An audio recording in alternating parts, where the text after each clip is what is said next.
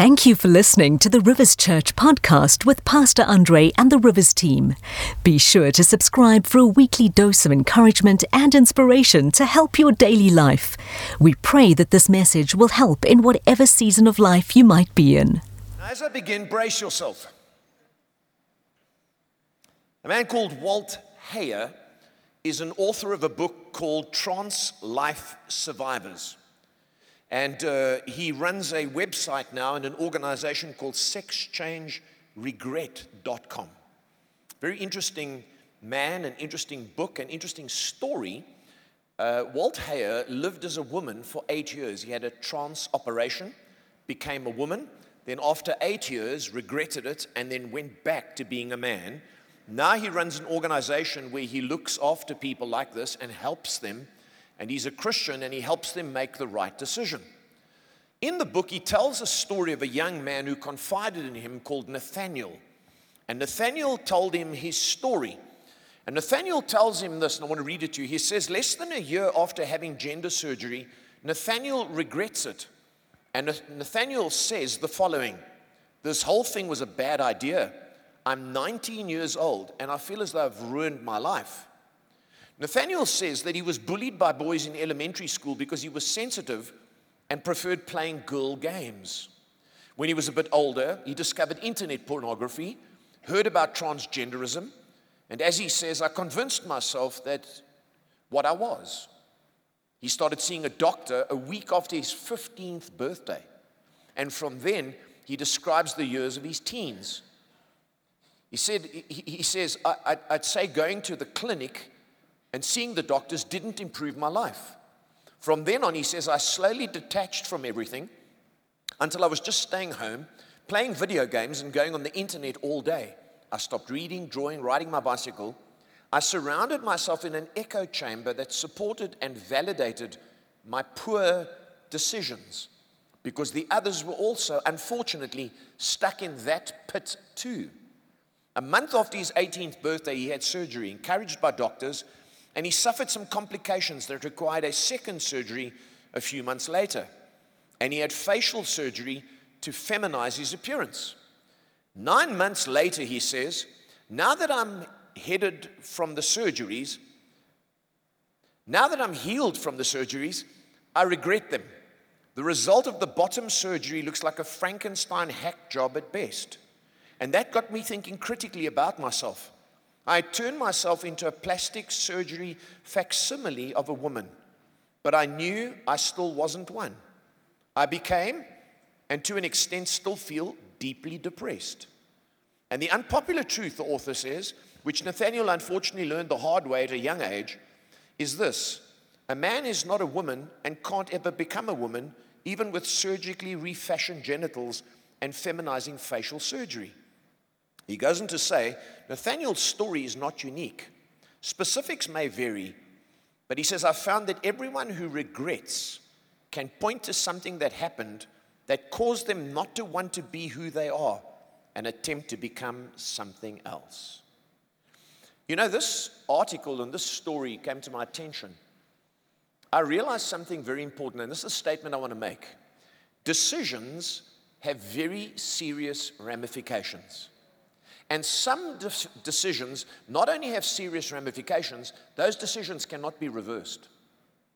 And so if you're going to make decisions in life, and all of us have to make decisions, you better think through and you better be able to make wise decisions. Because every day of your life that you wake up, you have to make decisions. Isn't that true? Decision making is part of life. And the bigger the decision, the more complicated, the more you need God's wisdom, not just human wisdom, and human opinion. You really need to seek the wisdom of God. I was reading that over our lifetime, the average person will make 773,600 decisions and regret 143,200 of them. That's 20% of the decisions we make in our lives we will regret. I believe we need wisdom from God so that we live with less regret and with more confidence because of the decisions we've made. How many people do you know in your life who have ruined their lives or taken their lives through poor decisions? Many. And so this morning I want to speak to you on how to make wise decisions. How to make wise decisions, because life is about making decisions. Every day you wake up, you have to make decisions, and some are of no consequence, whether you're going to put butter on your toast or not. Doesn't matter. But some are life-altering, and some can't be reversed. And so we really need God's wisdom. I found this saying to be quite profound, and it would be true of us. It says this: it may be true that there are two sides to every question, but it is also true that there are two sides to a sheet of flypaper, and it makes a big difference to the fly which side he chooses. In fact, Stephen Covey explains it like this, and I think it's something we need to take cognizance of about decisions. Stephen Covey says, I'm not a product of my circumstances, I'm a product of my decisions. You see, you can end up on the wrong side of flypaper, and then you want to blame the flypaper. You blame the country, blame your family, blame your spouse. No, you made a decision.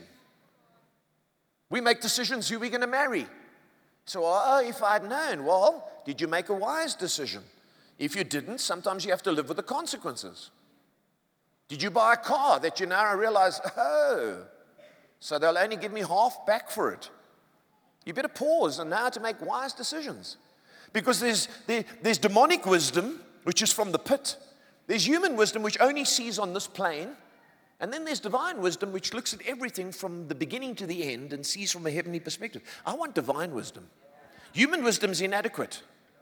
And we must know how to make wise decisions. In fact, it's one of the key qualities of successful executives.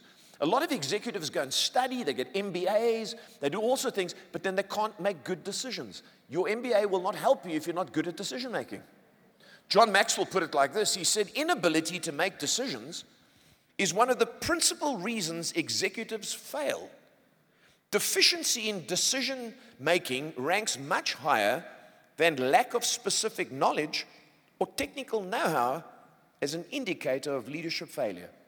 It's not what you know, it's not what you do, it's the ability to make decisions. Now, the wisest man in the world was Solomon next to Jesus. And Solomon showed godly wisdom. And we can learn from the examples of Solomon's wisdom, both in Proverbs and as recorded in the book of 1 Kings. And one of those passages we're going to read in just a moment, where Solomon encountered two prostitutes and had to exercise godly wisdom. We're going to read it, then I'm going to give you 8 ways that you can make godly decisions. 8 indicators or 8 ways that you can apply so that you can make godly, wise decisions. Are you ready? So this morning, let's read from 1 Kings chapter 3 about Solomon's wisdom. It says, now 2 prostitutes came to the king and stood before him. One of them said, pardon me, my lord, this woman and I live in the same house, and I had a baby while she was there with me. The 3rd day after my child was born, this woman also had a baby. We were alone. There was no one in the house but the 2 of us. Customers were slow that night. During the night, this woman's son died because she lay on him. So she got up in the middle of the night and took my son from my side, while I, your servant, was asleep. And she put him by her breast and put her dead son by my breast. Pretty callous, eh? The next morning I got up to nurse my son, and he was dead. But when I looked at him closely in the morning, I saw that it wasn't the son I had born. The other woman said, no, the living one is my son, the dead one is yours. But the first one insisted, no, the dead one is yours and the living one is mine. And so they argued before the king. The king said, this one says, my son is alive and your son is dead, while that one says, no, your son is dead and mine is alive. Then the king said, bring me a sword. 4 words that must have sent chills down their spines. So they brought a sword for the king, and he gave an order, cut the living child in 2 and give half to one and half to the other. The woman whose son was alive and deeply moved out of love for her son said to the king, please, my lord, give her the living baby, don't kill him. But the other said, neither I nor you shall have him, cut him in 2. Then the king gave his ruling, give the living baby to the first woman, do not kill him, she is the mother. When all Israel heard the verdict the king had given, they held the king in awe because they saw that he had wisdom from God to administer justice. Isn't it amazing how wisdom cuts through all the noise, through all the opinion, through all the nonsense and the emotion, to the real truth? I don't know about you, but I don't want emotion. I don't want opinion. I want wisdom from God. And I want to make wise decisions that save lives and render good judgment because our nation needs it. 8 guidelines for wise decision making. Number 1, the first guideline you need is the Word of God. And if you're writing notes this morning, you can write in brackets, applying the principle of instruction. If you're going to make a decision, you need some wisdom from God, from the Word of God, some instruction that has already been written. And the basic guidelines for decision making are in the Bible. There's wisdom for sexuality, there's wisdom with money, there's wisdom with business, there's wisdom with marriage, there's wisdom with relationships, there's wisdom with health.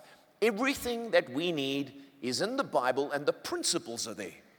Now, here's a problem that we have with the Word of God. People say, I can read the Bible, but how do I know what the will of God is?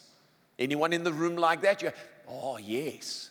Well, when you look at the will of God in the Bible, just quickly, you get what's called God's sovereign will. God is in charge, He is all wise, and He'll do what He wants to when He wants to. And there's nothing you can do about that. God will do it. He moves nations, He raises up people, sovereign will of God. But the next will of God, if you like, when you read the phrase in the Bible, is the moral will of God, which is to do with behavior. And most of the Bible is to do with the moral will of God. What you must do that's right and what you mustn't do that's wrong. Are you with me?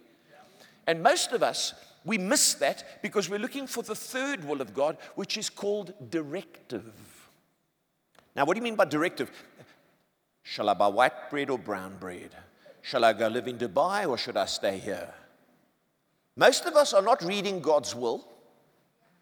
We're not reading His general moral will. We're trying to find that specific direction. And that is rare in the Bible, whereas the general will of God is very clear. Are you with me? So when making decisions, don't walk around weird. Is that you, Lord? Or open the Bible. Ooh, that's not it. Ooh, that's not it. You know the famous one where the man was looking for guidance. And he flipped open the Bible. And he read, and Judas hung himself. And he thought, ooh, no. And then he opened it a second time. Go and do likewise.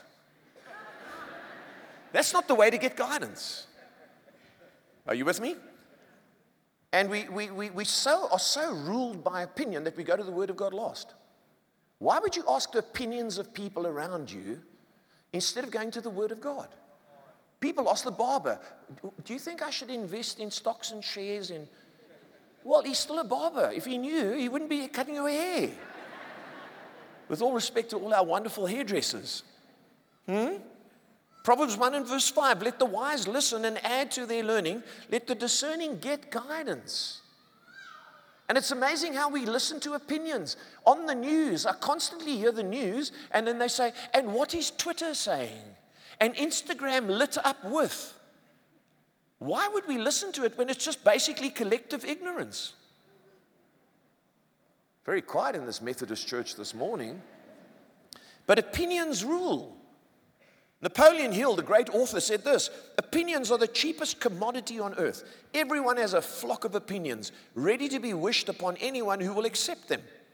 If you're influenced by opinions, when you reach decisions, you will not succeed in any undertaking. We've constantly got to go to higher authority. And sometimes we let the people around us who are shouting speak in terms of giving us guidance instead of letting God speak. Let me give you an example of that. In California, there was a family whose lawn died. And the municipality there, they called the city sent them a notice saying, if you don't water your lawn, we're going to fine you $500. 7,500 rand. Quite a lot of money. But they had heard that the government has said that they mustn't use water to water the lawn, otherwise they're going to get a $500 fine. So who do you listen to? You listen to the higher authority who says there's a water shortage, not the municipality who tells you to water your lawn, because in California you get a fine if your lawn doesn't look good. Talk about first world. Imagine how many fines we'd have here. You have to go to the higher authority, and the Word of God is the high authority when making decisions. A lot of people end up with problems because they didn't consult God's Word. And we have to go to the Word of God, and we have to take what it says. Let me read you what A.W. Tozer says. He says, the true follower of Christ will not ask, if I embrace this truth, what will it cost me? Rather, he will say, this is truth. God help me to walk in it, let come what may. Jesus, 20 times in the gospel, says, it is written. It is written. Jesus used the word of God as a guide for his life, and if you're making decisions that you want wisdom from God, you better use the word of God. Number two, the second guide for making wise decisions is looking at circumstances, applying the principle of observation, looking around you at what is happening in your life and using wisdom by observation. Now, let me give you an idea of this, because some people think faith is beyond observation. Larry Burkett was a financial author, brilliant man, written many, many books that I have referred to. And he spoke in one of his books about a young couple who wanted to buy a home, but they felt it was too expensive for them.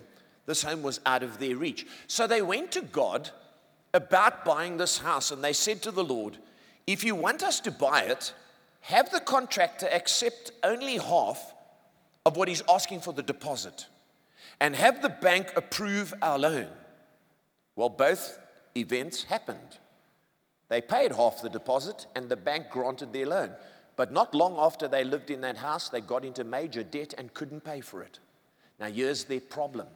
They had brought God into it and made it God's decision instead of looking at their circumstances and saying, we can't afford this house. Are you with me? So when you're going to buy a car now, what are you going to look at? Are you going to look, I'm walking by faith? No, you're not. You're walking by foolishness.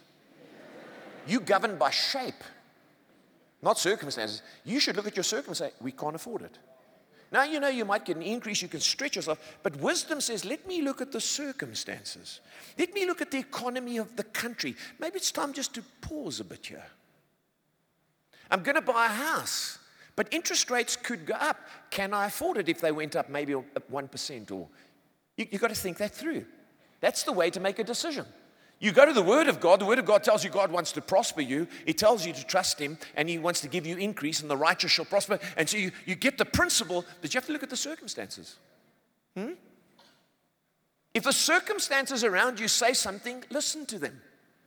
If you go to work and you're attracted to someone, really attracted, and you think, wow, if they're married, the circumstances are telling you you can't have them. Don't go to church and I'm believing God, believing they're going to leave their husband or wife. No, come on. The Word of God, then the circumstances. Then you make wise decisions. Am I helping you, or is this too basic?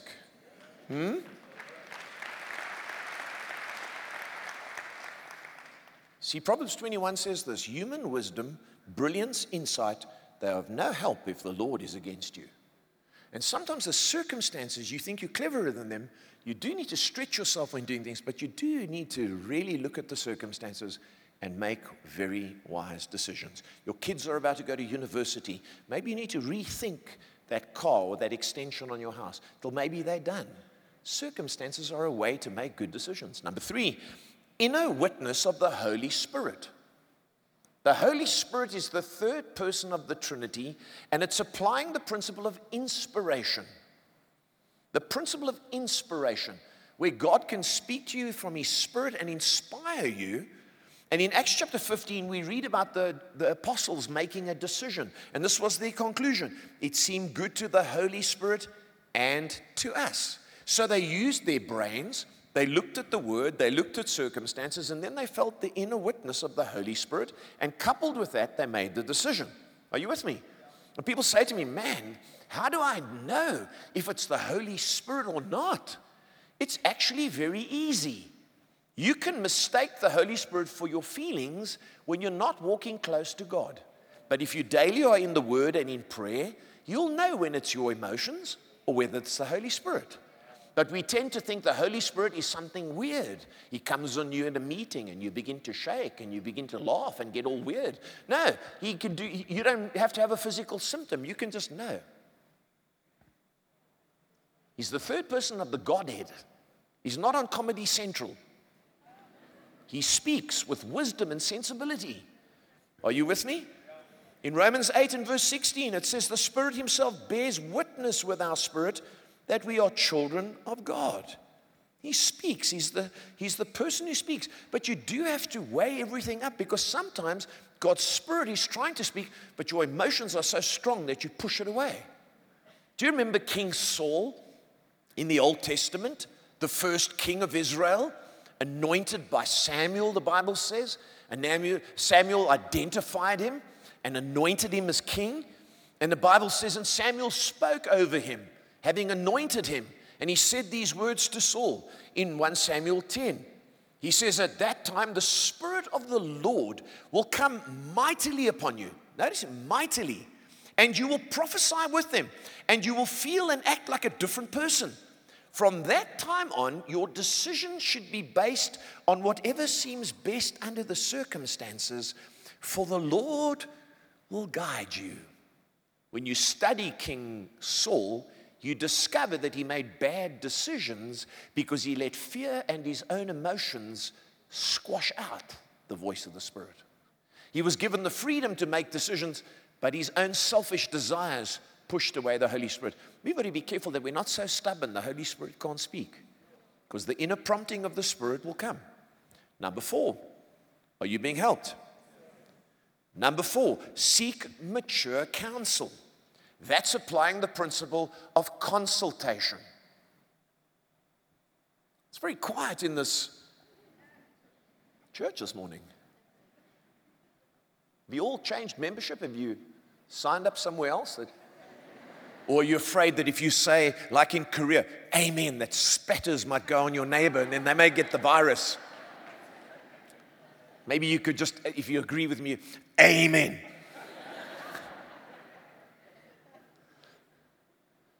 Is this helping you this morning? Proverbs 24 and verse 6, the more advice you get, the more likely you are to win. Isn't that great? Proverbs 11 and verse 14, for lack of guidance a nation fails, but victory is won through many advisors. Now, can I give you a word of warning here? When it says mature counsel, don't just go to your friends, because friends sometimes feel obliged to give you an opinion. You ask, so I have to tell you. How many of you have gone to your friends, asked their advice, then when it doesn't work out, you go to them and you say to them, you told me, and they said, well, you know, you asked us. You see, they don't have to pay a price for a wrong decision. They can just go, sorry. You have to live with it.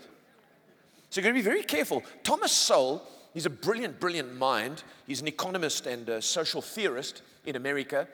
And he says it's about politics, but it's true of life. He says it's hard to imagine a more stupid and more dangerous way of making decisions than by putting those decisions in the hands of people who pay no price for being wrong. If you're going to ask for mature counsel, what is it going to cost them? And are they really mature, or are they just people in your vicinity? You really need mature people of God to give you wise counsel. Even if you don't like it, it may be what you need if you're serious about making decisions. Number 5, and this might surprise you, and here's the reason it's number 5, personal desires. Most people put personal desires number 1. I'm making a decision, this is what I want. This is the principle of, or applying the principle, this is applying the principle of satisfaction. What do I want? What would make me happy? Do you notice it's number 5, not number 1? For some people, it's number 1, 2, and 3. And the Bible says here to remind you, Psalm 37 and verse 4, take delight in the Lord, for he will give you the desires of your heart. See, God wants to give you what you want. He wants to satisfy you. But however, you need to first take delight in him. Don't take delight in yourself, because then your heart is after yourself. And when you're putting God first, you're saying, Lord, I want to buy a new car, I want to buy a house, but I don't want to stop tithing. I want to keep honoring you and serving you. I want to date so-and-so, but I don't want it to take me away from you. I'd love to get married, Lord, but would you guide me? Would you bless me, but would you give me wisdom? Can you see? First the word. Then the circumstances. You look at the person. The inner witness of the Holy Spirit. You get mature counsel. They don't tell you what you want to hear. They speak into your life.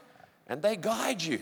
And the bigger the decision, the more counsel you need. And I would encourage you, when your personal desires are in it, you've got to slow down. You've got to pause longer. When you go buy a car, you go into the showroom, you look at it, oh, I want it. I've always wanted one of those. And then you go home. And they'll tell you it's a once-off deal, not to repeat it. They lie. You go back, it's still there. Come on now. I can see that's why only a couple of you are clapping. You've got to pause because your personal desires can override all the wisdom of God. Are you with me today? Proverbs 19 and verse 2. Enthusiasm without knowledge is no good. Haste makes mistakes. The bigger the decision, the more you need to pause, especially when you really want it. Warren Buffett, who's a brilliant investor, he says, I insist on a lot of time being spent almost every day to just sit and think. That is very uncommon in American business. I read and think, so I do more reading and thinking and make less impulsive decisions than most people in business. By all means, you've got a personal desire. God says, I want to bless you, but just take a moment to think. Number 6, are you still with me? Common sense, which is not so common. It is applying the principle of evaluation.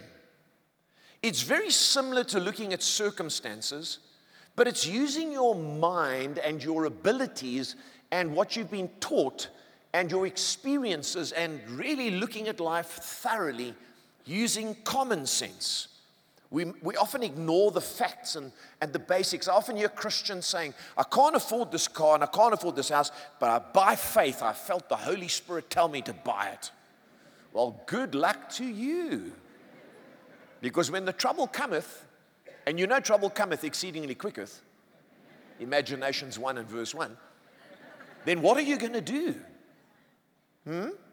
We need to look at the facts and not blur the facts. And facts can't be changed. They are facts. Isn't that true? Proverbs 18 and verse 13, what a shame, how stupid to decide before knowing the facts. And they say most small businesses fail not because of lack of enthusiasm or lack of an idea. They fail because of what they call uneducated enthusiasm. You're full of passion, but you don't know what you're doing. And you can't just have passion, you need facts. You can't just be excited about something. You've got to have the facts and you've got to use common sense. Proverbs 13 and verse 16, every prudent man acts out of knowledge. You've got to look at the basics of life. Are you with me this morning? And sometimes you can look at the basics of life and think you can get away with it. Let me read you an example here in Proverbs 24. Everyone with me? I walked by the field of a lazy person, the vineyard of one with no common sense. And I saw that it was overgrown with nettles, and it was covered with weeds, and its walls were broken down. What was the problem here? This person thought they could just keep sleeping and a harvest would grow. Some people think you can do nothing and life will turn out well. Your house will stay painted, your crops will grow, you will end up with investments and bonuses, but you don't have to do anything. You just put your feet up and you can spend most of your time on holiday and you can work 3 days a week. It's not the real world. I'm trusting God. He told me not to strive. Ooh. You need to go back to number 1. Read the Word of God. All hard work brings a profit. And some people try and deny reality and think they can work against reality. That's not common sense. Some people just have no experience of life. How many of you, if you don't have experience of life, you should ask someone? Another proverb, all the wisdom here, Proverbs 7. I saw some naive young man, another one who lacks life experience, and one in particular who lacked common sense. He was crossing the street near a woman of He was crossing the street near the house of an immoral woman, strolling down the path by her house. He just didn't know what he didn't know. Oh, just going to go down there. Jeez, that skirt is short, eh? Sure. People who go to places and do things and end up in situations because they were naive. Common sense from the Word will keep you from naivety. And being in church around people of wisdom will keep you from naivety. But sometimes we lack common sense. It's not so common. Proverbs 3 and verse 21. My child, don't lose sight of common sense and discernment. Hang on to them. In other words, you can have it and you can let it go. We need to hold on to it, and we need to make some wise decisions. Number 7. Now, you might find number 7 strange. You say, well, why wasn't it first? Because having done all the others, you get to this one. Pray. Pray. And this is applying the principle, listen, of submission. Most people would pray right at the beginning. Well, you can, and I've put these in a distinct order.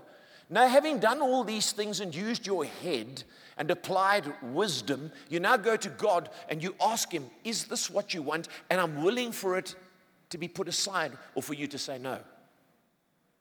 Most people, it's like, no, I want this. And unless God shows up in person, I'm doing it. See, Jesus prayed all night, then He chose the disciples. We've got to apply the principle of submission. Can you say amen? And I believe that if you apply that principle, then God will speak. Proverbs 28, a man is foolish to trust himself, but those who use God's wisdom are safe. So we need to give it to God and leave it to God and let Him guide us. And we pray as submission. Lord, I give you this thing. I want to do it. The circumstances seem right. I've used common sense. I feel that inner witness of the Holy Spirit. I've gone to people and I've got advice. I can't see anything against it in your word. Now I bring it to you. Would you give me a yes or no? That shows if He's Lord or if you're just attending church. Come on now. He's got to be Lord. And here's the thing.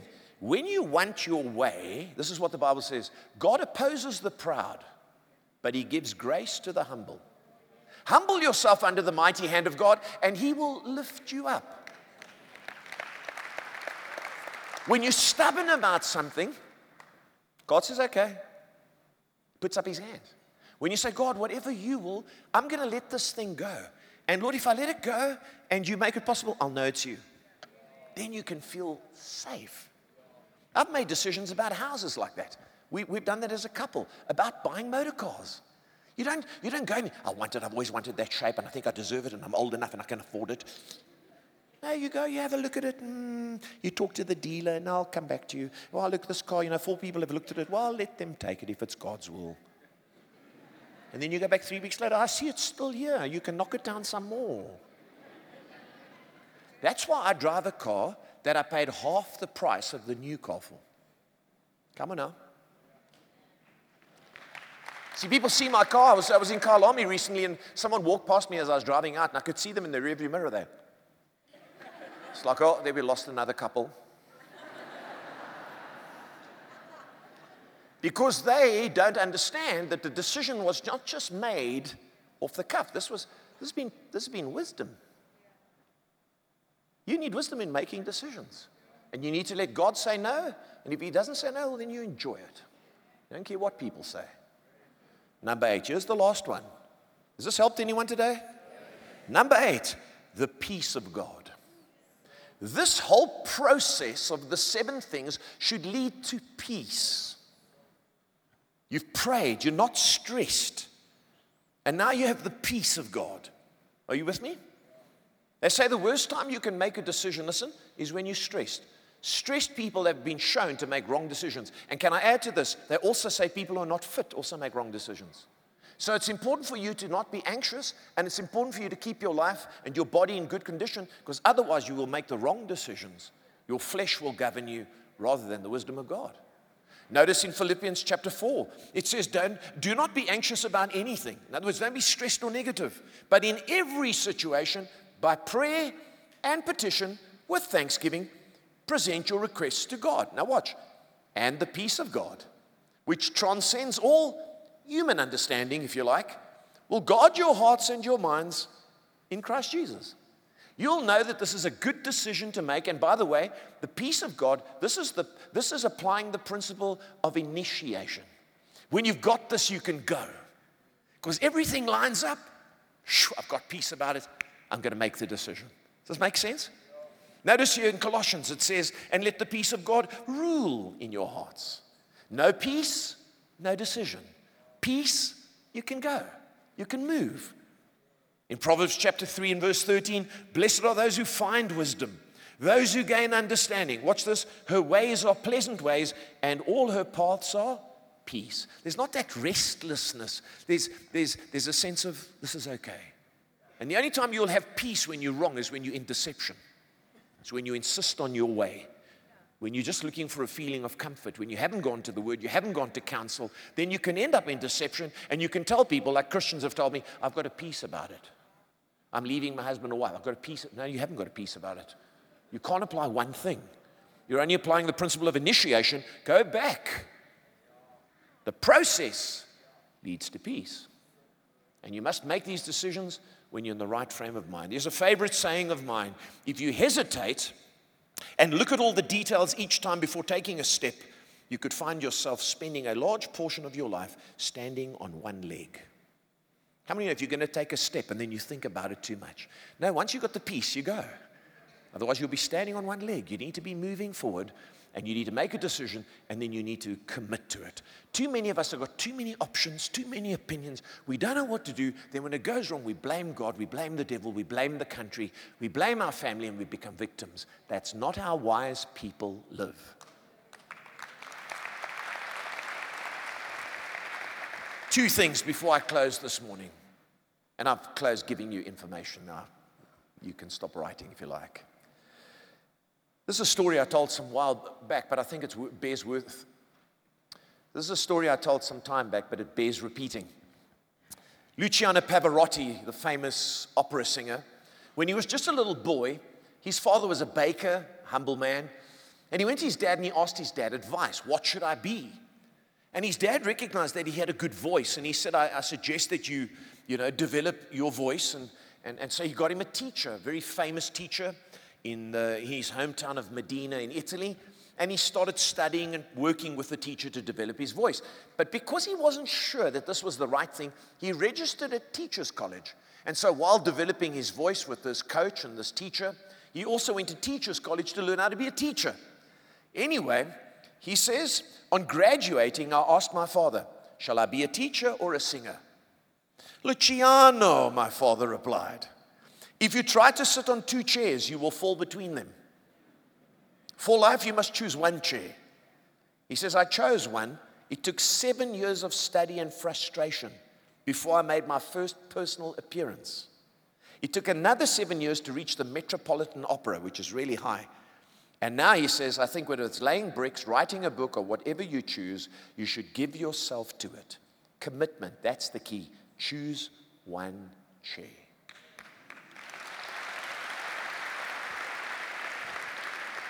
You see, church, just can I say this? Some of you are on the brink of big decisions. Do you know that no decision is also a decision?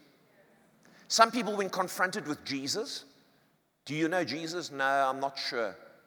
I'll wait. That's a decision. Every decision you make is a decision. No decision is a decision. And I think sometimes because a decision is unpleasant, and I'll say this before we pray. I've got a couple of moments here. Before I pray with you this morning, you've been helped? Sometimes you have to take the pain of a decision to prevent something worse happening.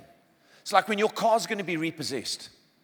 It's best to phone the bank before that happens and to try and arrange it than to have your car taken away. Then you end up being sued, you end up in court, you end up with extra interest. You didn't take the pain and embarrassment, now you're facing something bigger. Are you with me? Your marriage is in trouble, you didn't go for counsel. You thought the counselors couldn't help you, so you'd rather wait until you're in a nasty divorce where you're swearing at each other in court and they're suing the pants off you. You could have prevented that pain by dealing with this pain. Do you know salvation is a bit like that? I was reading about a skier who, during the Olympics, jumped off a ramp. You know those big ramps that jumped off? And while he was in the air, he realized this: I'm going to fast. If I carry on with this trajectory, I'm going to go right beyond the landing point, and I'm going to kill myself. I'll die if I land beyond that point. Among spectators, I'll be killed.